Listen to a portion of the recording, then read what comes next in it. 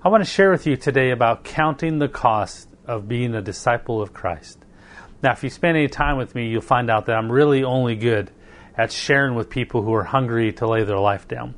People who aren't interested in laying their life down with God usually aren't interested in hearing me speak, because really, I don't see living with God outside of laying your life down. But unfortunately, many people live their whole life as a Christian where they're still in charge of their life, but they serve God on the side, and they give God the extra part of their life. But they manage their life, make decisions in their life.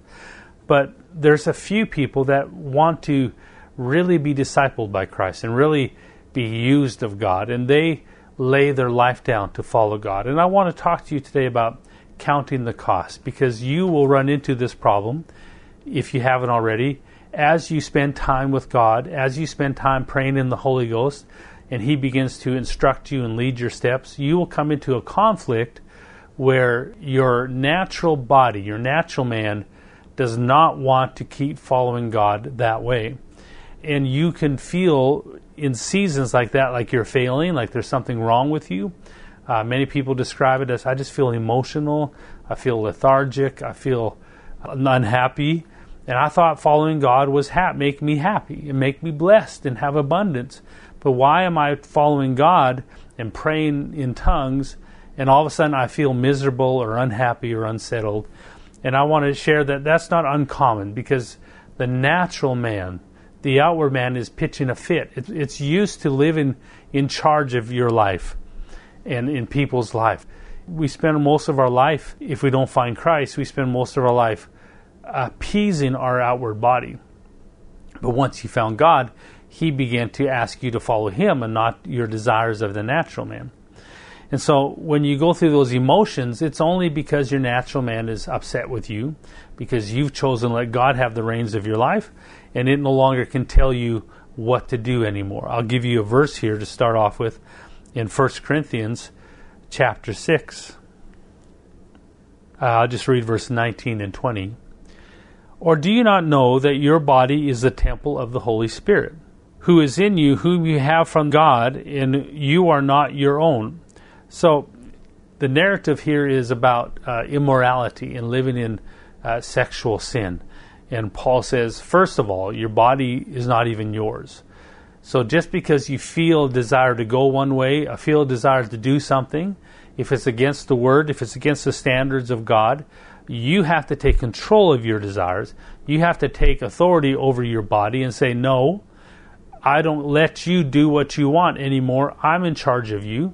I'm in charge of what we do. And the Word says that we're only allowed to be with one spouse. So we get married. And if we're not married, we're not allowed to fornicate. And so that's the idea, that you don't allow your body, the desires of your body can be extreme towards fornication, but also towards the plans for your future. Your body has desires for you, and it's your job to grab authority, or take authority over it, and to put it in its place. That you don't live your life by your body's desires, because your body has desires and plans for you. And when God is the one leading your steps, your body no longer can lead your steps. So it will pitch a fit and make you feel miserable. Verse 20.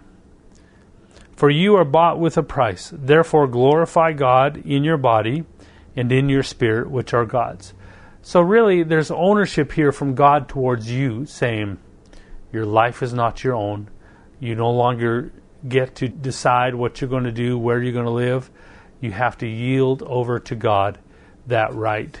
And that's one of the struggles that many believers hit. And I want to talk about that, because you will hit this wall, if you haven't already, that says a fight between giving God time, giving God extra money, giving God things, versus giving God your steps, your life. Because when God's in charge of your life, He's in charge. He gets to tell you what to do and when to do it, and no one else does.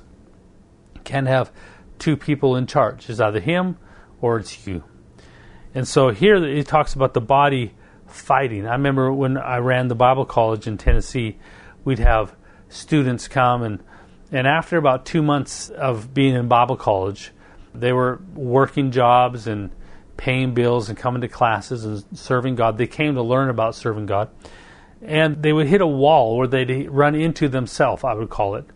After 2 months, the first year students, every time, right on the dot, after about 2 months, a number of them would come and meet with me in my office and say, Pastor Al, I just feel like it's time for me to move back home. And I'd say, well, I thought God led you here. Why are you wanting to go home? Well, I just feel that God's telling me to go home now.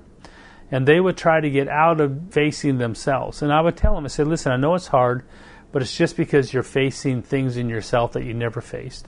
So don't get discouraged. Don't give up. Stay on course. Keep praying. Keep obeying God. No.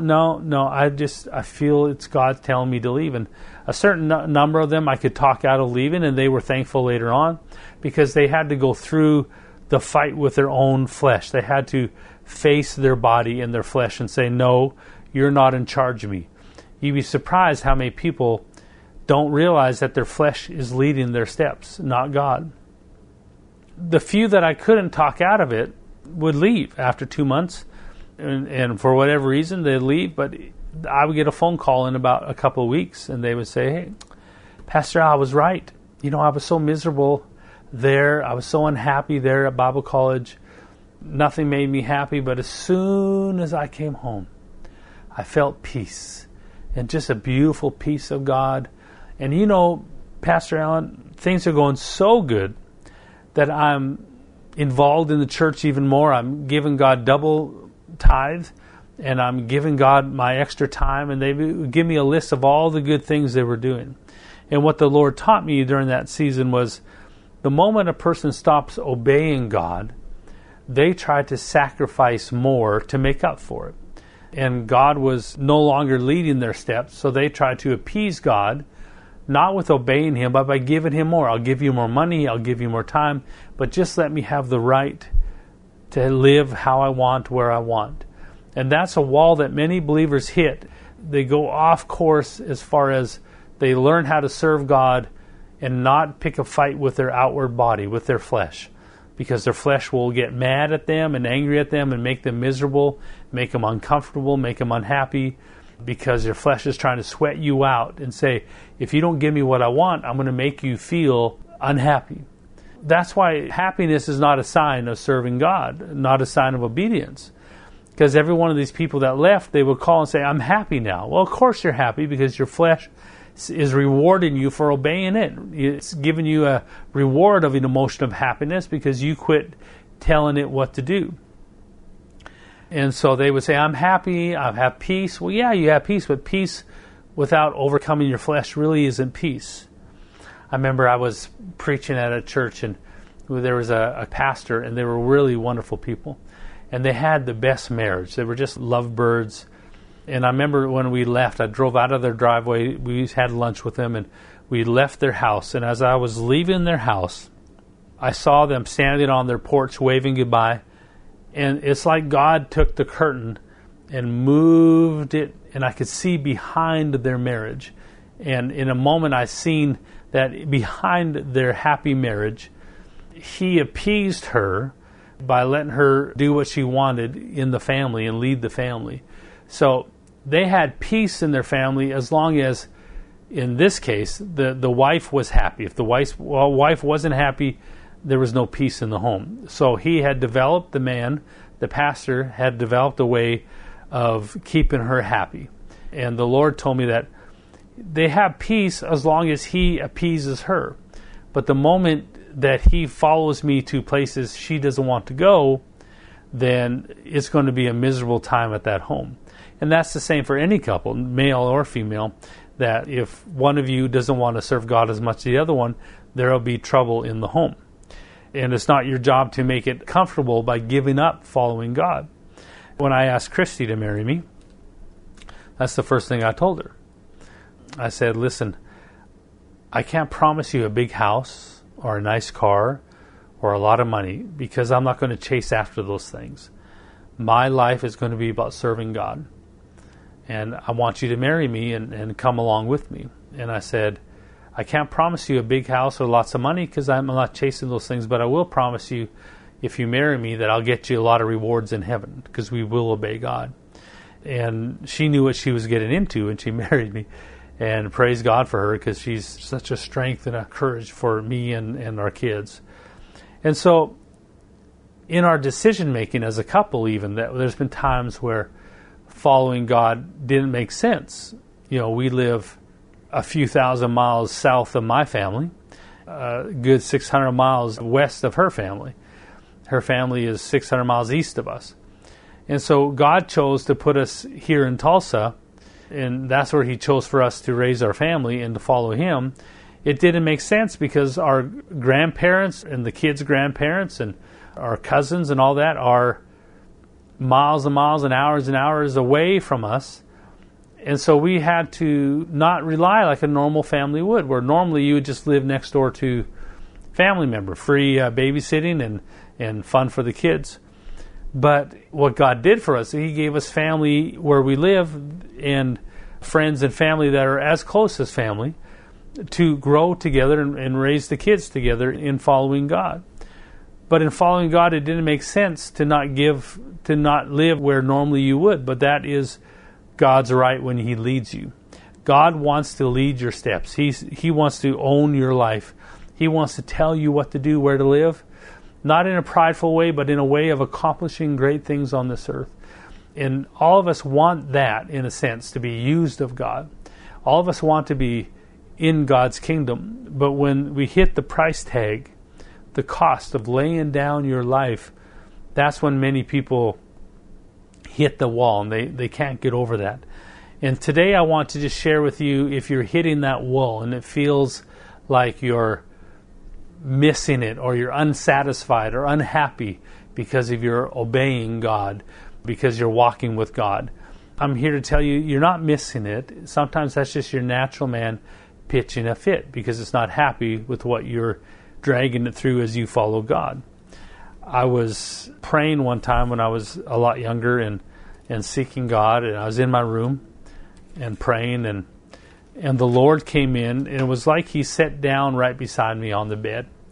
And I could hear Him say, I need you to choose today. Are you going to pursue the high call of God, or are you going to be a normal Christian? And these were His words to me. I thought, well, of course, the high call of God. Of course. Because to me, in that moment, up to that moment of time, the high call of God meant a big ministry, touching many lives, a lot of people knowing who I was, worldwide recognition, the power of God, and all those things. But before I can say, of course, I choose the high call, He showed me what the high call meant to Him. And this is what He showed me. In that moment, He showed me a glimpse of a life of laying my life down, doing what He wants 100% of the time, a life of prayer, of fasting, of sacrifice. And there was no glory in it. There was no, in this picture He showed me, it was a life of humbling myself to the point that my life was solely about pleasing Him. And I thought I had that, but when He showed me that, I was shocked. And I said back to God, I said, God, I can't even find the desire to be that kind of man, to live that kind of life. I can't find it in me even the desire to yield over my life that much, that I'm living my life for You that much. I said to God, but even though I can't find the desire, I choose the high call if You'll help me. I said, if You'll help me, I'll choose the high call of God. And He left the room, because at that moment He was wanting my permission to lead me places that my flesh did not want to go. And when I gave Him permission, that started a path of laying down things that many people don't ever lay down. And so many believers, when they hit themselves and they hit their body, they hit those hard times of laying down things that are more than maybe what they see in generic Christianity, and God begins to ask more of them. It can seem unfair, like, God, it's not fair that you're asking me to give up this and give up that, but you're not asking them. Well, maybe He's asking them, but they haven't gone that far. God's looking for people that He can work through. God's looking for disciples. He's looking for people that He can share His love through and that He can work through. He's looking for you and for me, and His desire for us to rise that far with Him, that He can walk with us and trust us that much. There's many people who go to God, who are followers of Christ, who are going to heaven, but they'll never come to that place of discipleship, that place of letting go of their life. And it's because they'll find something in them that they don't want to let go of. I'll give you an example. In fact, let's go to Luke verse 18. And I'll give you an example. This is verse 18 of Luke 18. Luke 18:18. Now a certain ruler asked him, saying, Good teacher, what shall I do to inherit eternal life? And Jesus said to him, Why do you call me good? No one is good but one, that is God. You know the commandments. Do not commit adultery, do not murder, do not steal, do not bear false witness, honor your father and mother. And he said, All these things I have kept from my youth. So this young ruler told Jesus, yeah, I've been good at those. I haven't committed adultery, I haven't stolen, I honor my father and mother, I haven't borne false witness. I've been doing that since my youth. So I'm good at that. So I want us to be clear here that here's a man who is fighting with something. It's not sin. It's not fornication. It's not drunkenness. He's obviously been a solid character, a young man that served God and loves God and has devoted himself to holiness. He said, all these things I've kept since my youth. So when Jesus heard these things, he said to him, You still lack one thing. Sell all that you have and distribute to the poor, and you will have treasure in heaven, and come follow me. So Jesus says, I want you to come and follow me, but to follow me, first I want you to sell all you have and give to the poor. Now, it's important to understand that the question was about eternal life. There is no path to eternal life except through salvation. And it's impossible for anyone to find eternal life except through accepting Jesus as their Savior. And Jesus is trying to point here to something in him that was hidden, a desire, the flesh that was hidden in there. And that's why he said to him, I want you to take all that you have. You lack one thing. Sell all that you have and distribute to the poor, and you will have treasure in heaven, and come follow me. So Jesus is saying, there's one thing though, and it's because Jesus, being led by the Spirit, saw the area of his life that he was unwilling to get rid of, unwilling to set aside, unwilling to lay aside and let God have a right to lead every part of his life. See, when you follow God, he doesn't want just part of you. He just doesn't want your money. He doesn't want just your Sundays. He doesn't want your Sundays and Wednesdays. He doesn't want just your time. He wants all of you. He wants your whole life. He is jealous of everything. In other words, he wants to be the number one in your life, above everything. He wants to take you and walk with you, and he has amazing plans for you. There's incredible things he has in store for us. But to get there, it's going to cost you everything. You have to come willingly to let your dreams and desires down. I heard in my young youth as I was serving God, so many preachers say, follow your dream. And God became someone who enabled me to fulfill the dreams of my life. But as I followed God, he began to ask me to not be led by my dreams, but instead be led by him. He wanted me to take my dreams and lose its power, let go of it, quit chasing it, quit pursuing it, and only pursue him. And not let my dreams lead me, not let good works lead me, but him lead my steps. And as I prayed in the Holy Ghost, I hit this conflict over and over. And like this rich young ruler, I had something in me that I was unwilling to let go of, that I thought I had. I thought I was already victorious. I was already sold out. And I was sold out in busyness. I was sold out in serving God. But to come to a place of letting go, of making it lose its power over my life and say, I'm no longer led by those. And for an example would be, everyone feels they have a right to happiness in life. That's why they even came to Christ, because some preacher said, you want to be happy, serve God. And all of us came probably to make sure we got to heaven, but some of us came desperate because our life was a mess. We needed help. But whatever brought us to Christ, whether it was the idea that he would make me happy, he'd fix a marriage, he'd help me overcome things, he'd help me find joy in this life, peace, whatever brought me there, I still had to come to a place where if I was going to go further with him on this earth as a disciple, I look at it like there's people who follow Christ where they're saved and they receive from God and they're going to go to heaven, but that's as much as they're going to really give God, and God bless them in that. But there's also a group of people who want to be a part of God's kingdom on this earth. They want to touch lives.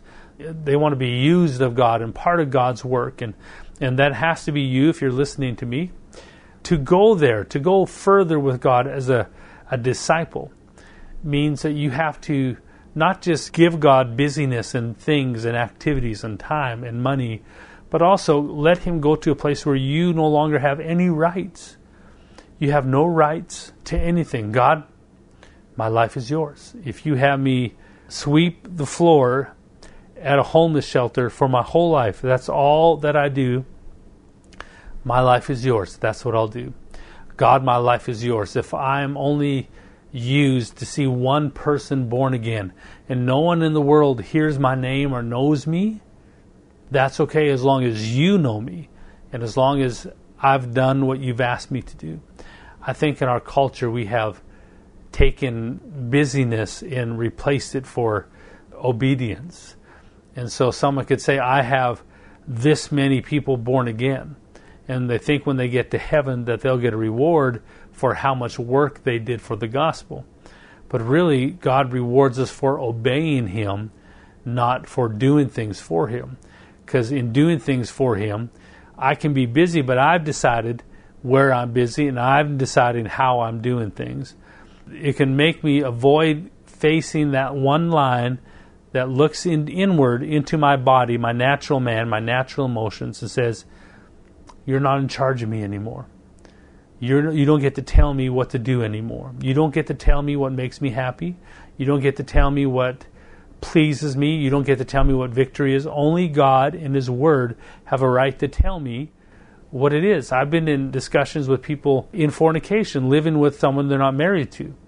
And the argument is, well, don't you think God wants me happy? Don't you think God... And they have all kinds of reasoning and justification. But the truth is, the Word of God says you can't do that. So whatever you think is making you happy is not going to make you happy. That's just your flesh telling you that.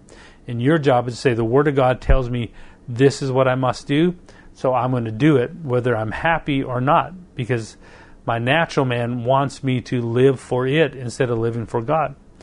Every one of us has a natural body that tries to dictate to us what it thinks we're supposed to do in this life. But God wants to take the headship of our life and lead our steps and guide our steps. Luke chapter 14. Luke 14. I'll start in verse 25. Now great multitudes went with him, and he turned and said to them, if anyone comes to me and does not hate his father and mother, wife and children, brothers and sisters, and yes, his own life also, he cannot be my disciple.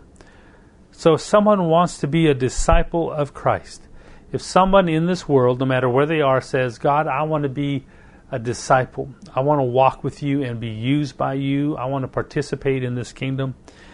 Here's the first rule of discipleship, that you have to give Jesus ownership of your life.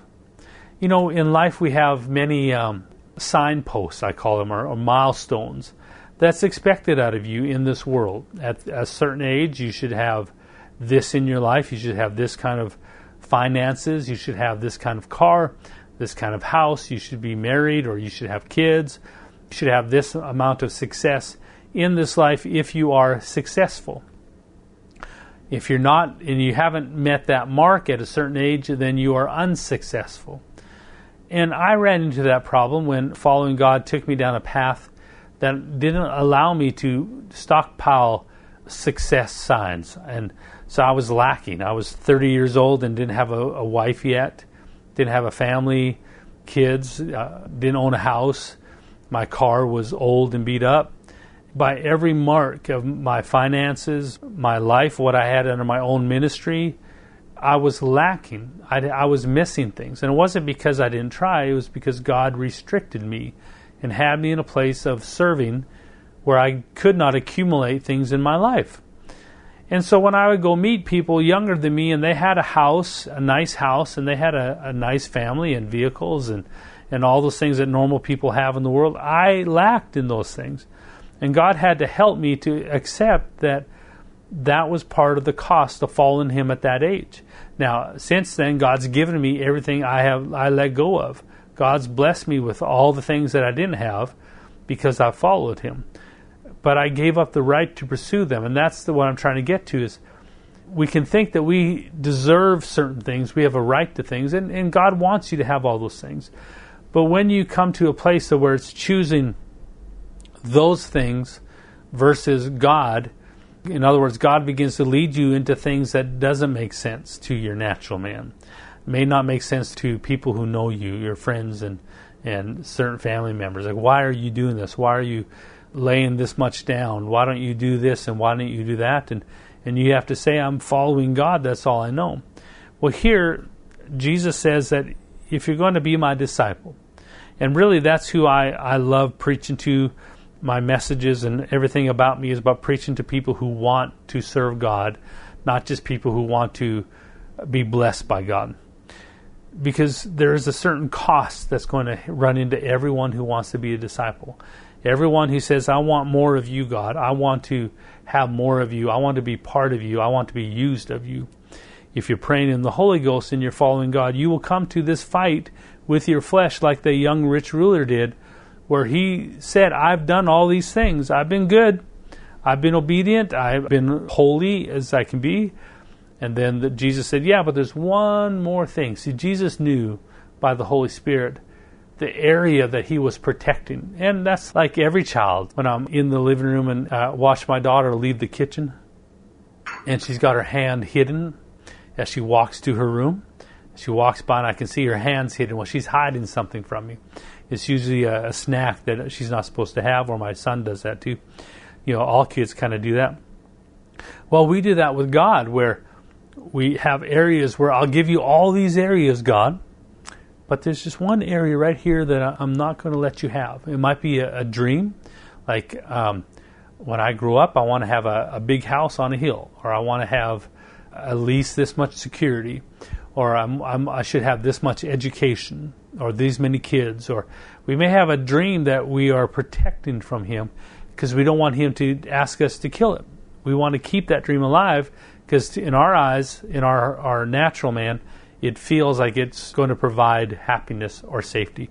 And if we let go of it, who's going to find happiness? Where are you going to find safety if you let go of your dreams? Well, God would tell you that He wants you to find happiness, security, finances, safety in Him, not in what we do. One of the things that the dangers of serving God while you are chasing your dreams is you will make your dream come to pass. But see, when you start serving God, He doesn't want your service to feed you. He wants to feed you. And so there's that protectiveness. I remember when my kids were young and running around, I could reach out and grab them. And just with my fast hands, they'd run by and I'd grab one of them by the shirt and say, hey, slow down. Come here, I need to talk to you. And I'd grab him by the collar and bring him over to me. But then one day I went to grab my son and he was about 6 inches away where I just couldn't reach him. And he had learned how to say just out of arm's length where I could talk to him, but I couldn't grab hold of him. And so many believers, that's where they live. They're with God, they're helping in God's kingdom, but when He goes to reach for them, they're just a few 6 inches away where He can't grab them. And we have areas in our life that we think we need to be happy. That I need to have, this in my life. And sometimes it's other people's dreams. Other people put things in your life. If you want to make your parents happy, you have to have an education of such and such. You have to have a career of such and such. And I've watched many believers where they've got to be 19 and 20 years old, and God began to direct them one way, but their family would redirect them to what they thought would be successful in this world. And they were right in this world, but the Spirit of God was trying to direct someone a different way. And some people would have to stand up to their family and say, no, I'm going to follow God. And it cost them. And other people chose to give in to their family and try to just do that to make their family happy and disobey what God was leading them. And so there is a cost to following God. And that's what he's referring to here in verse 26. If anyone comes to me and does not hate his father or mother, well, the word hate here doesn't mean I hate you like I hate you. I just, you walk in the room and I hate it. The word hate here actually means to love them less. So it doesn't mean to hate them as much as love less than God. So if anyone comes to me and does not love less than God, his father and mother, wife, children, brothers and sisters, and his own life, you cannot be my disciple. The cost to being a disciple with God, the cost to the high call of God, is that you and I have to let go of our rights to have anything in this world. I don't have a right to anything. If I want anything or desire anything, God's my only source to go get it. And see, there's a part of crossing a line that I want to talk to you about. Many believers live their whole life and they're going to go to heaven, but they won't cross this one line. And it's the one line that's stopping them from walking in the power of God, stopping them from walking as a disciple of Christ. They're followers of Christ, they love God, but they won't cross this one line. And that's the line of letting go of the right of their life, that I have nothing. And there's something about God where he begins to get into your life like the rich young ruler, and he'll find the area that you're hiding from him, and he begins to ask you to give it up. It might be a dream, it might be the idea that I need to be married by such and such time. It might be I need this much wealth, I need this kind of car, I need to be doing this and this and this if I'm really following God. And it could be desires of your flesh, it can be other people trying to make other people proud of you. But God has one mind, that he wants you to follow his mind and not what other people think. And we hit this wall sometimes that here I am following God and I'm making people I want to make proud. I can't make them proud because I can't give them what they want. God's holding me back from that. And so letting go of the rights to say, I have to have this. God, I'll follow you if I can have this and this and this. I'll give you my life except for this area. And when we start to follow God, he begins to go into every little area. Say, I want you to do that. You may have someone you won't forgive, someone who hurt you in the past. And it won't be long, God will start saying, I want you to forgive that person. Whoa, what? And you're trying to hide that from God. And he will go in and ask for every area that you have. Now, some people won't be a disciple. They won't go that far. But there's so much power, so much life on the other side. When you let go of your life, you actually gain it. And there's so much life that people are missing out because they are trying to keep their life. If anyone comes to me and does not love less than God, his father, mother, wife, and children, brothers and sisters, yes, and his own life also, he cannot be my disciple. And whoever does not bear his cross and come after me cannot be my disciple. So being a disciple with God means letting go of your life and taking up your cross. There's so much preaching out there that doesn't talk about the cross. It doesn't talk about laying your life down. It talks about God blessing you. You want to walk in blessing. You want to be happy. You want to find joy and peace and fulfillment. But we're missing such an important part of following God. I don't want to just live this life and find happiness here and be okay in eternity. I want to be rewarded in eternity and God proud of me. I want to lay my life down for him. I don't want to just make it through this life and do some good things. I want to do all that I can that God wants me to do. He has great things for us, but it's going to cost us going past this line of I give up my life. I take up my cross. And see, when it says you got to love your mother, your father, your children, your wife, your brothers and sisters, and even your own life less than God, and that you have to take up your cross, he's telling you that you're going to run into these walls where there will be a moment that your family may not agree with your decisions.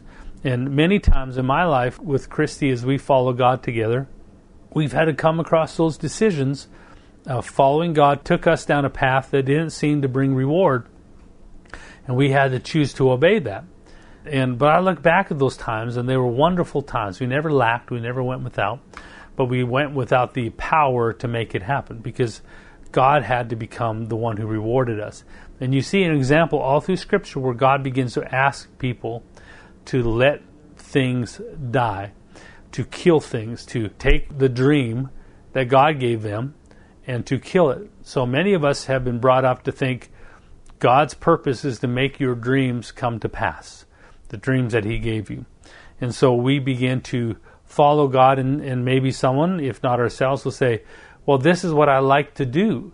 This is my calling, so I'm going to make it come to pass. I'm going to do it. But in my experience, personally, as I follow God, there's been multiple times where God's direction took me away from what God told me He was going to give to me. And it was not my job to make His plan come to pass. It's my job to follow Him and obey Him in the moment, no matter where it takes me, that I have to trust Him. So He gave Abraham a dream and said, Abraham, I want to make you the father of many nations. I want to give you a son. So that was a purpose and a dream that God gave to Abraham. So what did Abraham try to do? But he tried to make that dream come to pass, where him and his wife could not have a child. They tried and it didn't work because of their old age or whatever, but they came up with a plan. And they said, well, technically, whatever is owned by Sarah belongs to her, and whatever maid is with her, everything she has belongs to her, Sarah. So technically, Abraham, if you lie with my maid, Hagar, as we get a son, technically that son belongs to me, and since I can't produce a child for you, then this is a way of making that happen. So it wasn't the devil that created Ishmael. It was Abraham trying to make the dream of God come to pass, the purpose of God come to pass in his own ability. That's what created an Ishmael. And so many believers in ministries and people in this world, they're trying to make their calling come to pass, their purpose come to pass, their dreams come to pass for God. But that's not what God wants. Even though He gave you the dream and the calling, He's going to ask you at one point to take that dream and that calling and put it on the altar like He did with Abraham. Abraham was given a son by faith eventually, and that was Isaac. And what did God do with Isaac? He say, I want you to take Isaac, the very dream I've given to you, the very purpose I've given to you, and I want you to place it on the altar and kill it. And we know that Abraham, in his heart, had already killed Isaac and already went through with it in his heart, believing that God could resurrect him from the dead if He needed to. But God stopped him right before he plunged the knife into Isaac. And so that's an indication of how God will treat you, is He'll take the dreams that He's given to you, the purposes that He's given to you, the things that inspire you in your heart, the things that feed you, that make you feel happy, that make you feel safe. And He'll say, I want you to take that and I want you to put it on the altar and kill it. But God, you gave me that dream. Well, He gave Isaac to Abraham, but He still wanted Abraham to kill it, because God cannot resurrect and give you something that is still alive. So even though God gave you the dream, the next step He'll take you to is to actually kill the power of that dream to lead you and give God the authority to lead you, to kill the power of purpose to lead you. One of the worst things we can do is chase purpose and let purpose lead our steps. And He'll say, I want you to take the purpose, the things that make you feel purposeful, and I want you to put it on the cross. The things that make you feel valuable, I want you to put it on the cross. The things that you think are going to make you prosper, I want you to put that on the cross. Because God wants to be everything to you. He wants to be the one who you go to when you need finances. When you feel lonely, He wants you to go to Him, not to a bunch of other people. When you feel unvaluable or unworthy, He wants you to go to Him and not to doing a bunch of things so you feel good about yourself. And it is, the high call is a sacrifice of all your rights to have those things to feed you. And much like the rich young ruler, he thought he had everything in order until Jesus said, yeah, but right there's a little part of you that you're hiding. It was so powerful, that the wealth that he had, for whatever reason, he was unwilling to give it away and to follow Christ. He was unwilling to yield it over. There's a lot of messages in there, but that's what I want to take out of it for today. To follow Christ, we have to let go of these things and let go of our right to own these things. And there's a lot of justification in our natural flesh, in our body, that tries to tell us why we need to not let go of things, such as family. Many times in my life when God was leading me to do something, it didn't make sense in provision. It didn't make sense. It brought no safety to my family, to my wife and my kids. And it wasn't anything unsafe, but no provision, and it was everything contrary to what the natural world does. But I was following God. Now, it's important to know the difference between thinking you're following God and really following God. But we follow God, and the thing that I lost by letting go, God gave me. The very thing I thought I killed by following God, God turned around and resurrected it and handed it to me, because He doesn't want those things to feed me. He doesn't want my ministry to supply prosperity to me. He doesn't want my ministry to provide self-worth for me. He doesn't want my calling to provide value to me. He wants me to be completely satisfied in Him. That if I need promotion, I don't go to people, I go to Him. If I need provision, I don't go to people, I go to Him. When I need self-worth and value, I don't go to doing things, I go to Him, and He gives me instructions. He becomes everything to me, all-consuming, all that I am. And He takes that ownership of my life. When I had questions about following God, because it seemed to be contrary to normal standards of what made sense, God always came through, as they say. I found Him to be a much better provider for my family than I ever could be. He loves my children more than I could ever love Him. So in everything He told me to do in my life, it's been about what's best for my kids and what He knows is best for my kids. And so in following God, you will come into internally fighting with these roadblocks that will say, wait a minute, don't let that go. And these are areas that we hold on to. And it can be purpose, it can be, sometimes it's twisted, sometimes we feel it's sin, and it's things that we hold on to because it makes us feel scared to let go of it. Well, He's going to go after all of that. And it's going to cost you everything to follow God. Don't be deceived when someone says, oh, it's easy to follow God. That's someone you don't want to listen to, because they've obviously not had a fight with their flesh yet. Their flesh has held their hand and skipped the church because they know when they go to God, they don't have to die. My flesh has pitched a fit as I follow God, and I'm pretty sure yours has too. And it can feel confusing, like, why am I having this emotion of being unhappy or not satisfied or unworthy as I follow God down these paths? So when someone says to you, following God's been great, it's been wonderful, be careful not to listen to them, because they've obviously not been in a fight with the devil or with their own flesh yet. Because when you fight with your own natural man, you find out that it costs you to follow God, that it costs you. You have to decide, make decisions. I give up, God, my life is yours. I won't own that anymore. I let go of my dream. I let go of my purpose. I let go of all those things. I give them no right. Not my family, my children, my spouse, my job, my talent, my career. Nothing has a right anymore. My bills, nothing has a right anymore to tell me where to go or how to live. My life is in your hands. It belongs to you. Where you tell me to go, I'll go. And if you have me doing just one thing my whole life, and that's all I do, my whole life, if my whole life I see one person saved, see, when we get to heaven, it's not going to be a reward by how much you produced. Because some people are doing a lot of good things, and they're producing in the name of God, but it's them producing in the name of God. And God's pleased with everything, but really when we get there for the reward, He's going to say, well done, good and faithful servant.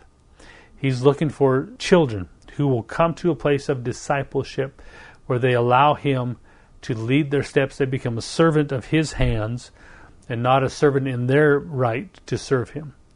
And they yield their life over to them because it will cost you. It'll cost you to fight with your own flesh. It'll cost you moments of emotional struggle sometimes. It'll cost you friends and family not giving you respect or not understanding you. It'll cost you your own power to make life happen. But the reward is, when you get to heaven, number one, the reward is, He'll say, well done, good and faithful servant. So there's people who will stand in line and they'll have 1 million people. They'll say, I've led 1 million people to the Lord. And so I get a big reward. And then some little grandma will come along and she only led one person to the Lord, but she did exactly what God wanted her to. They'll get the same reward, or she'll get a bigger reward, because obedience is what He rewards, not productivity. So give your life over to Him. And as you go through these challenges and you face this wall and you face this death, this cross that you have, and God begins to point out areas that you're hiding from Him. And don't be ashamed, because we all have them, and sometimes we don't even know we're hiding it, but we're hiding it. And He'll let you know as you pray in tongues and keep following Him. That's Him preparing you for discipleship. And whatever you take out of your life and say, God, you're asking me to put this on the cross. You're asking to put my dreams on the cross. And there's a fear that if I put it on the cross and kill it, I'll never see it again. If I put my desire to be a blessing financially on the cross, I'll never see it again. If I put my desire to be a good husband or a good wife and to raise my kids and put that on the altar, I may never see it again.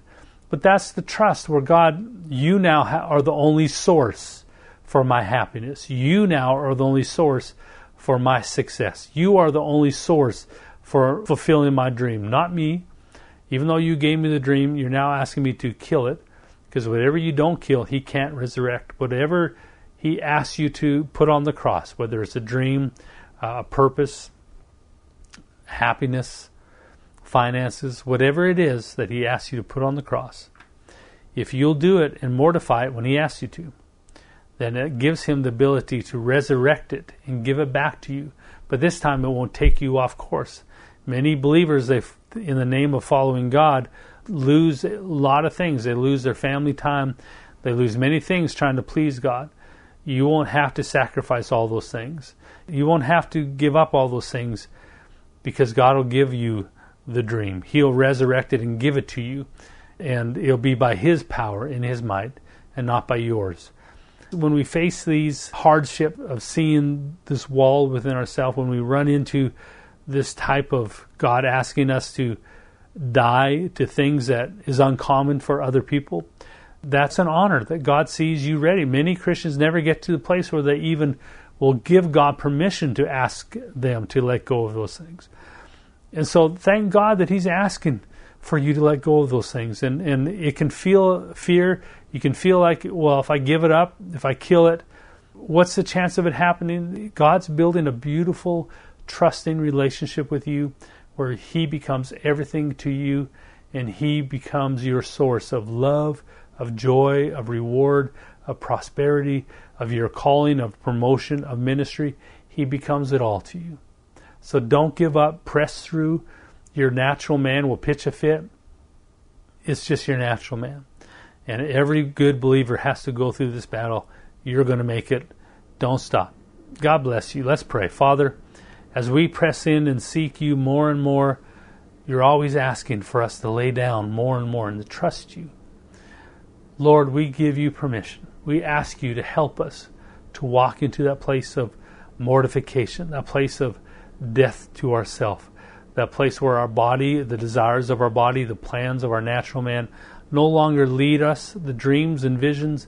The only thing that leads us is your voice. We don't make decisions out of opportunity or out of frustration. We hear your voice and we follow.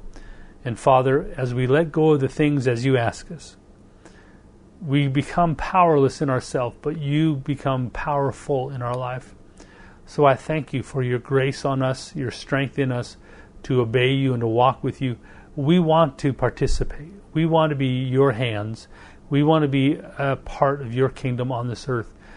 We want you to look to us to bring help and to rescue people. So help us to grow and mature and to lay our life down, to be true, honest disciples of yours. In Jesus' name, I thank you. Your grace is on us right now. We can do it. Amen. God bless you, and thank you so much for taking time with me.